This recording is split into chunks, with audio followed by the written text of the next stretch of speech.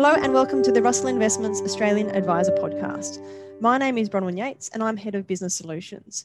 And as part of our business solutions and practice management capabilities, one area of focus for us is how we can help advisors connect and provide those peer learning opportunities and forums to hear how other advisors are dealing with opportunities and challenges in a year like 2020.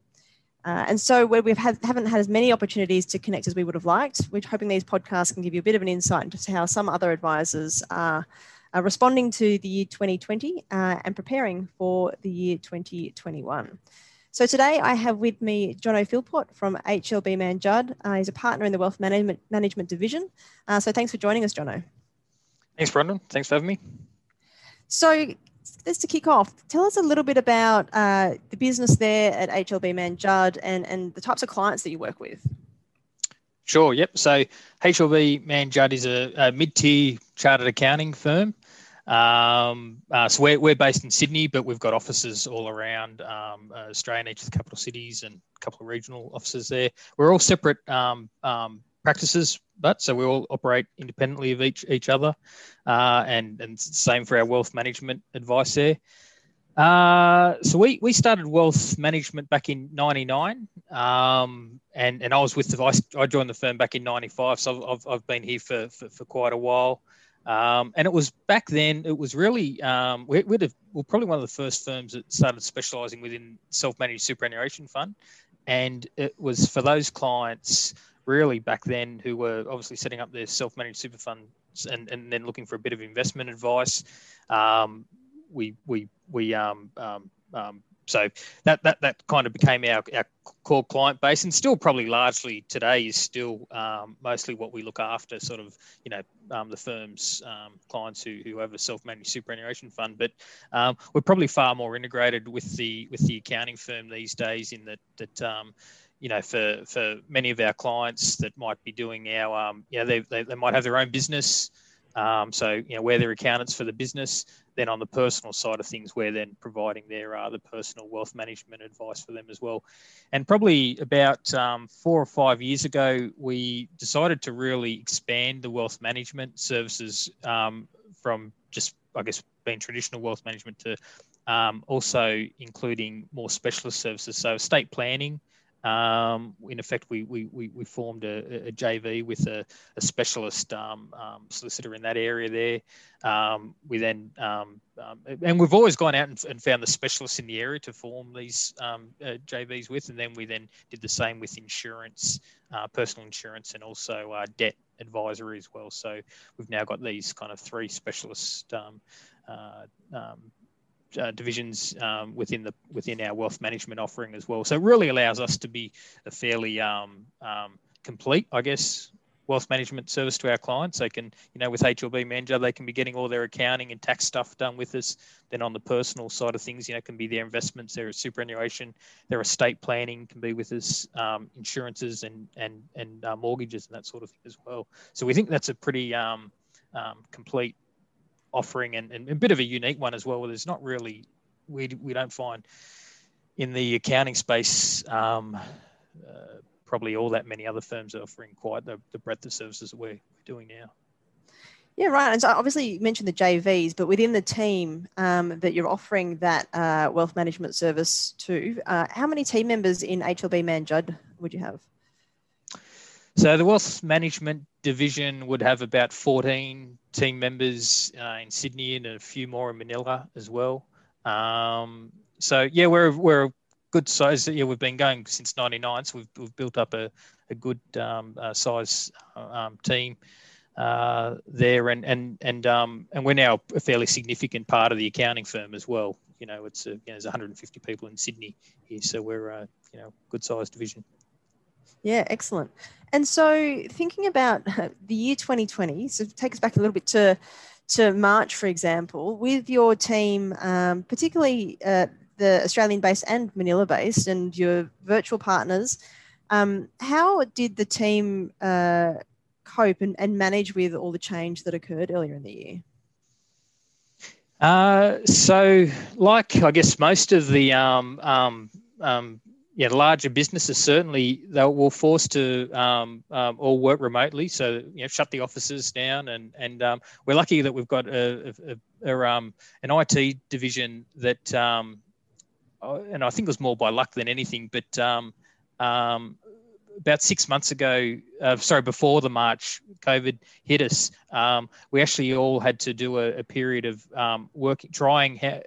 doing the whole work from home, seeing whether our connections, home internets, and all this sort of thing all work well. So we had an IT part that was already prepared us in some ways to working remotely. Big difference to actually then getting in and doing it, and you've got kids running around the place, and real madhouse and trying to work an 8-hour day and all that sort of stuff. That's a different story. But I was actually amazed at how quickly our firm and particularly our team adjusted to the whole new environment that we were in, and how really we didn't really miss too much of a beat at all. I mean, obviously it's a different type of communication that's now going on and all that sort of thing.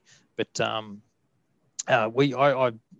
hats off to our team. They adapted really well, and I was in fact probably the one most struggling with all of it. Sometimes is the way. And did you see some opportunities come out of that, do you think, either for your team or the way you worked with clients? Not at the time. And we were, when it all kind of, the markets fell 40% over the 1 month period, and this was, and it was becoming clear that this was a really serious health problem, which obviously, and we're very adamant to clients up front that you don't even worry about anything economically yet until there's a health solution to the health problem. Nothing is going to be fixed. And I was very much kind of getting clients to think like this would be like another GFC sort of period. So we're going to have 3 years of hell. And the fact that everything's bounced back the way it has this year is still, and particularly when you look at what's happening in the US and Europe and that sort of thing, and how their share market has been so positive with all what's still going on in the countries themselves amazes me. But, so we weren't looking for opportunities at all. So it was just batten down the hatches, and obviously, we did a lot of communication with clients, with seminars, but more so just, a lot more phone calls obviously going on. And again, we were able to do face-to-face, Zoom meeting. We're using Microsoft Teams for a lot of it. And naturally having a lot more older clients, there was a few challenges with them, teaching them how to, but a lot of them did. And they didn't mind. I don't think longer term it's a solution for all of them, but certainly many of them just adapted to what we had to now go through with it all. But we were, as I said, we were really preparing everyone for this was going to be a real long haul sort of period there, so in regards to sort of picking up new clients and all that sort of thing, we were just focused on looking after the existing client base as we kind of were back when GFC sort of happened, making sure that was all bedded down. So we weren't really looking for too many opportunities at all back through that period then, as things then very quickly bounced back in the markets. That's probably more so when the opportunities started arising for clients that were now. And this has been kind of more of a longer term sort of scenario where this whole just people with money sitting around in cash and term deposit sort of investments and seeing that now interest rates were getting below that 1% level there. I mean, they've been terrible for years, but it's now getting this crisis point where they're just getting zero return at all on this money, and they've got to do something with it. So a lot more of that money certainly started. We started investing a lot more of that probably from about the July period onwards for the second half of this year. We've been getting some pretty solid inflows. And have you found along the way, I mean, obviously talking generally across your client base, have there been needs to adapt the plans along the way, do you think? Or has it been, like you say, because you prepared them, you had the plan in place anyway, and so it was really just about staying the course? Or did you find that people did adjust their goals or objectives or their preferences, whether it be related to retirement or otherwise, or is it really now, actually we've seen the bounce back, so let's just continue with the plan that we had in place? Do you kind of have a general feeling across your client base? And we're not, and we're never trying to be market experts or saying that the market's at highs or this point or real lows at this point and get in where it's all very much, this is investing for the rest of your life. What's the right sort of, what's the objective that we're looking for with it all and going about with that. And we make sure clients understand that when we go through these rough periods, they've got enough in that secure bucket of theirs that we don't have to worry about selling shares at the wrong points in the market. So you're doing a lot of that sort of reinforcement, obviously, when things are at low points. But then, as you said, when things then pick up pretty quickly, sometimes it's hard for them not to get a little bit caught up in it all as well, sort of thing, and say, oh well, let's put some more money now in the the shares or whatever. Things are up 20% this month. Don't want to miss out. But and again, it's not getting too caught up on that side of things as well. With it, so just reminding them that no, this is the right allocation for you for that long term. So it sounds like you've had to. It's certainly changed a lot over what that balanced portfolio used to look like 10 years ago, when you could whack money in term deposits and get 4-5% per annum, as today getting, as I said, that 1% level there. That's obviously moved everyone up that risk curve, and so that balanced one person today is probably looking more like about 80% in the shares and 20% kind of that fixed interest sort of portfolio there. But probably the other one would be more just with people nearing retirement and how so not wealth management clients as such, but they're now they got really bounced around with what happened, and to me this is one of the big things of clients who have advice against clients who don't have advice. Those that don't have advice are really panicked when you have these extreme and look, this is to have a 40% downward movement and then whatever we're back up over the next 6 months is a pretty incredible sort of ride. But I know that the clients that have got advisors wouldn't have panicked through this whole period there, whereas most people who don't have advisors, they're absolutely panicked when they see their super go from $1 million down to 650 or whatever it might have been, or if they had 500 grand go down to now 350,000 or something like that. And a lot of them still are doing the absolute worst thing at the bottom of the markets, going to cash and losing money that they'll never be able to get back. So there's a lot of people, I think, that did that and have paid a really heavy loss for that. But then there's also a lot of people that was really spooked by what's happened and are now seeking advice because of this volatility. Yeah, and I think you raise a really good point, this whole idea of behavioural coaching. And I think when we've had our extended bull run, it's been hard to demonstrate the value of that in an advice relationship. But you've touched on it there in quite a few ways. Obviously, the non-advised members, we saw that particularly in some reports from industry funds, and just the sheer volume of members that were switching to defensive or cash options after the market fall. But you also mentioned that kind of having that conversation with advised clients about managing expectations when drops occur, but also when rebounds are, and sort of like the risk on attitude as well. So really kind of that the tempering that reaction, that really gut emotional reaction to the way markets behave. Yeah, and all about, it's the most dangerous thing I think you could ever do as an investor is try to get caught up in this whole timing of markets and buying in on so-called dips and selling high, that sort of thing. But like it's a very difficult thing to get right. So, you're far better off just setting your overall objectives of this is what I'm looking to achieve. I'm receiving a 5%. I'm going to be taking a 5% pension out for the rest of my life. I want to cover for the effects of inflation as well. That might be another 1 or 2%. So therefore, I'm trying to achieve a 7% overall return from my portfolio. That would largely preserve my super for the rest of my life, which, for a lot of people, that's what they want to do. And so, how do you build a portfolio that can now meet those objectives? Yeah, absolutely. So maybe they're moving towards next year and winding down for a big and eventful 2020, but looking forward to next year. What do you do as a business, particularly with your size and an integrated team, as you mentioned? how do you start thinking about, well, what do we focus on for next year? What's the business planning process, and what are some of the priorities that fall out of that?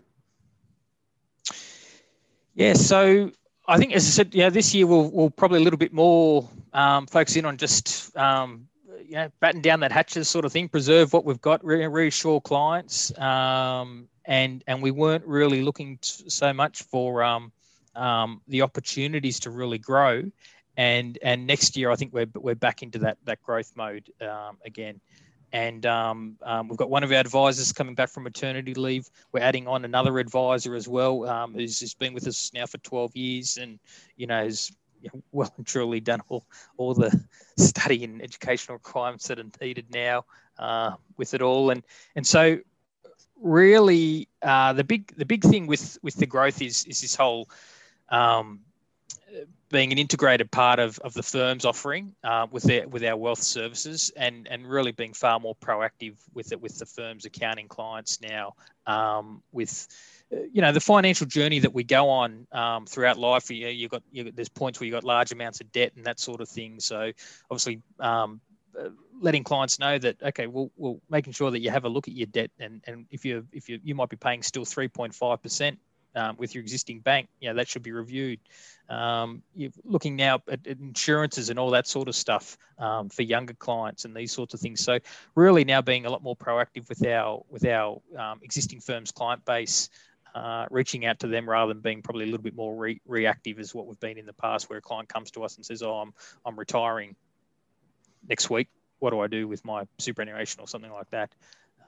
So speaking to clients, probably a little bit earlier in the financial journey with them, and then, as I said, sort of I think we've got a pretty good offering in what we are doing for clients, and it's a difficult space now, with the banks having exited wealth management.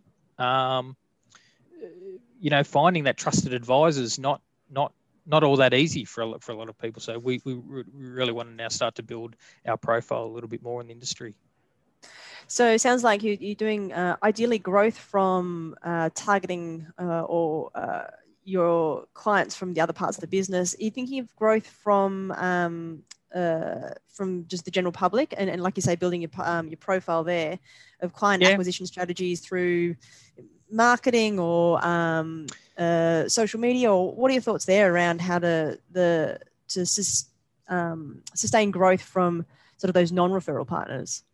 Yeah, so the way we try to push that is through our thought leadership, putting that out into the and basically the media space. So a little bit on the social media side of things with through LinkedIn mostly there, but more so with the media publications.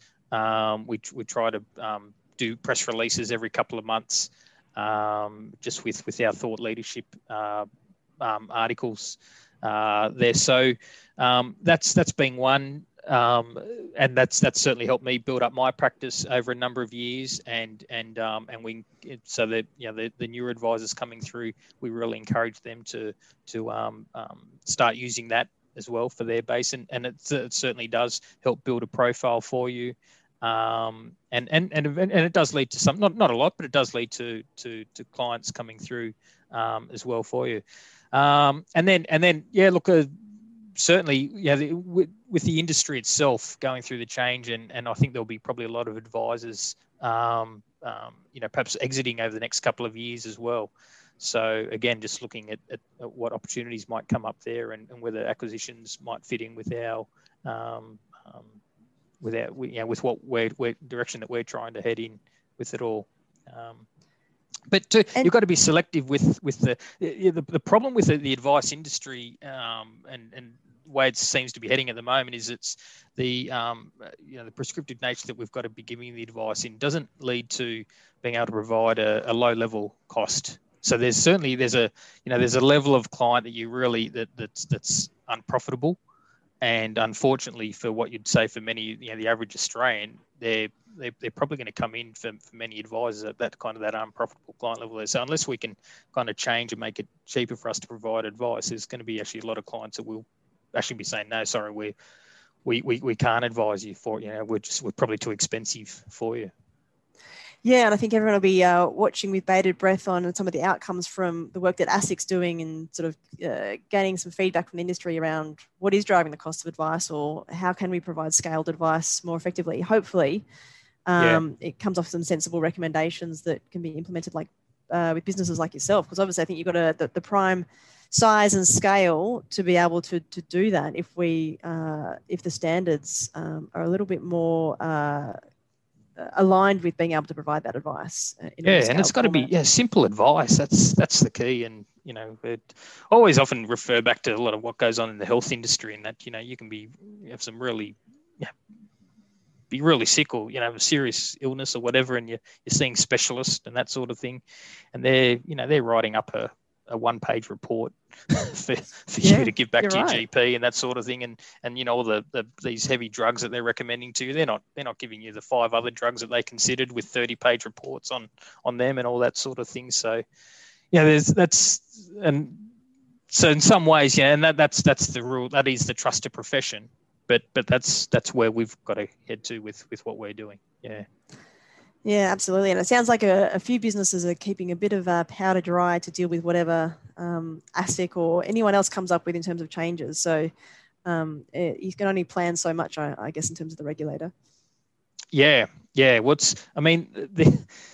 The rules and everything like that are often changing all the time. Your super rules and tax rules and all that sort of thing. That's in constant change, and that's fine, because at the end of the day, that's what's in effect keeping us in a job.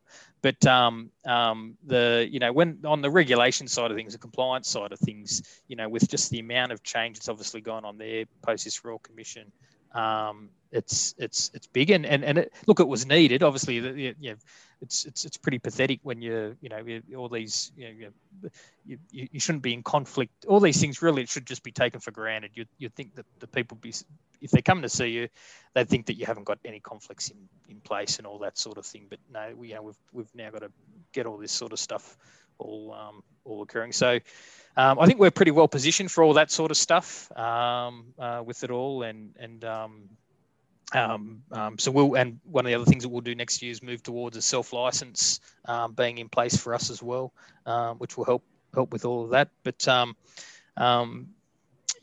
just hope overall for the the way the wealth management industry is moving, that we can really service the wider community the way that we should be servicing them, not per regulator. Yeah, absolutely. And just quickly also on your team, so you mentioned that obviously you've got your broad team, but they also did a great job of adapting quickly in a year like 2020. How do you work with the team in preparation for next year, or maybe when everyone gets back next year, to keep them engaged, to get them refreshed and ready for that growth phase in your business? What are some of the tactics you do with your team to get them back on the positive, engaged, and growth mindset? Make sure they have a good break. I think this year's really it's worn a lot of people out. So I said we'll get through to the end of this year and effectively close down for a couple of weeks and hopefully that provides a bit of a time to recharge the batteries. But I think the key with the team being on board is that they see the opportunities as well. And we've got one of the great things with our team is that we've all they've been very loyal and have stayed for a long period of time. Most of our teams now being with us for periods of half the team's been with us for 10 years or more. So that's in the accounting industry, that's not common for people to hang around that long, sort of thing. So that's been great for us for that whole stability thing. But the point is that them staying on is because they see that there is an opportunity longer term with us to grow, and that's what we've provided now for a period of time. But we'd like to expedite up this growth over these next few years and really now make sure that we've got some advisors coming through now and starting to build their client base as well. Yeah, I think that's the important part of it, isn't it? Developing those the emerging advisors and helping them become sort of the new leaders of the industry, right? Yeah, yeah, but even roles like compliance has turned into for us, it's now a full-time management position in here. We have a person full-time implementation on clients. And so what's there's amazing how when you continue to grow, just how these roles seem to pop up and the opportunities pop up for team members to also grow into that role, and that's a real key, I think, for keeping people on board longer term. Yeah. So finally, to finish on then, how do you take a break? How do you switch off? You mentioned shutting the office down for a couple of weeks, but how do you personally disconnect and recharge and refresh for next year? Probably the best. So I'm a bit of a runner, so that's my best way of recharging. So sounds funny, but going out for a 20K or 30K run is actually a way that my brain recharges. Wow. So I do that. I do that regularly. As Terry would know, who's at Russell, with the running and that sort of thing. So for me, mentally, that's probably my best form of just in a bit of self-meditation, that sort of thing. When I'm running, can just get rid of a lot of the bad stuff that builds up in the body each week. Oh, sounds good. Sounds like we might see you hitting the pavement around the streets of Sydney. Oh, generally are, yeah. Excellent. Oh, thanks so much for your time, John. I really appreciate it. Really interested to hear about the business and that switch as well from defensive mode, but now moving into a real growth phase. So it sounds like really interesting times for you guys for next year. Yeah, absolutely. Yeah, should be. And the big thing is as well, I think for you can just see with lately what's been going on, not just in the markets, but just this overall optimism that seems to be coming out now on this vaccine news and everything like that. There's been a real change in the tide now, and hopefully that flows through for the next couple of years, and we're back. Overall things are looking pretty good, and can then start traveling overseas again, maybe 2022, whatever that might be. Yeah. Excellent. Late sounds good. Yeah. All right. Well, thanks for your time. I really appreciate you joining us. Okay. Thanks, Bronwyn.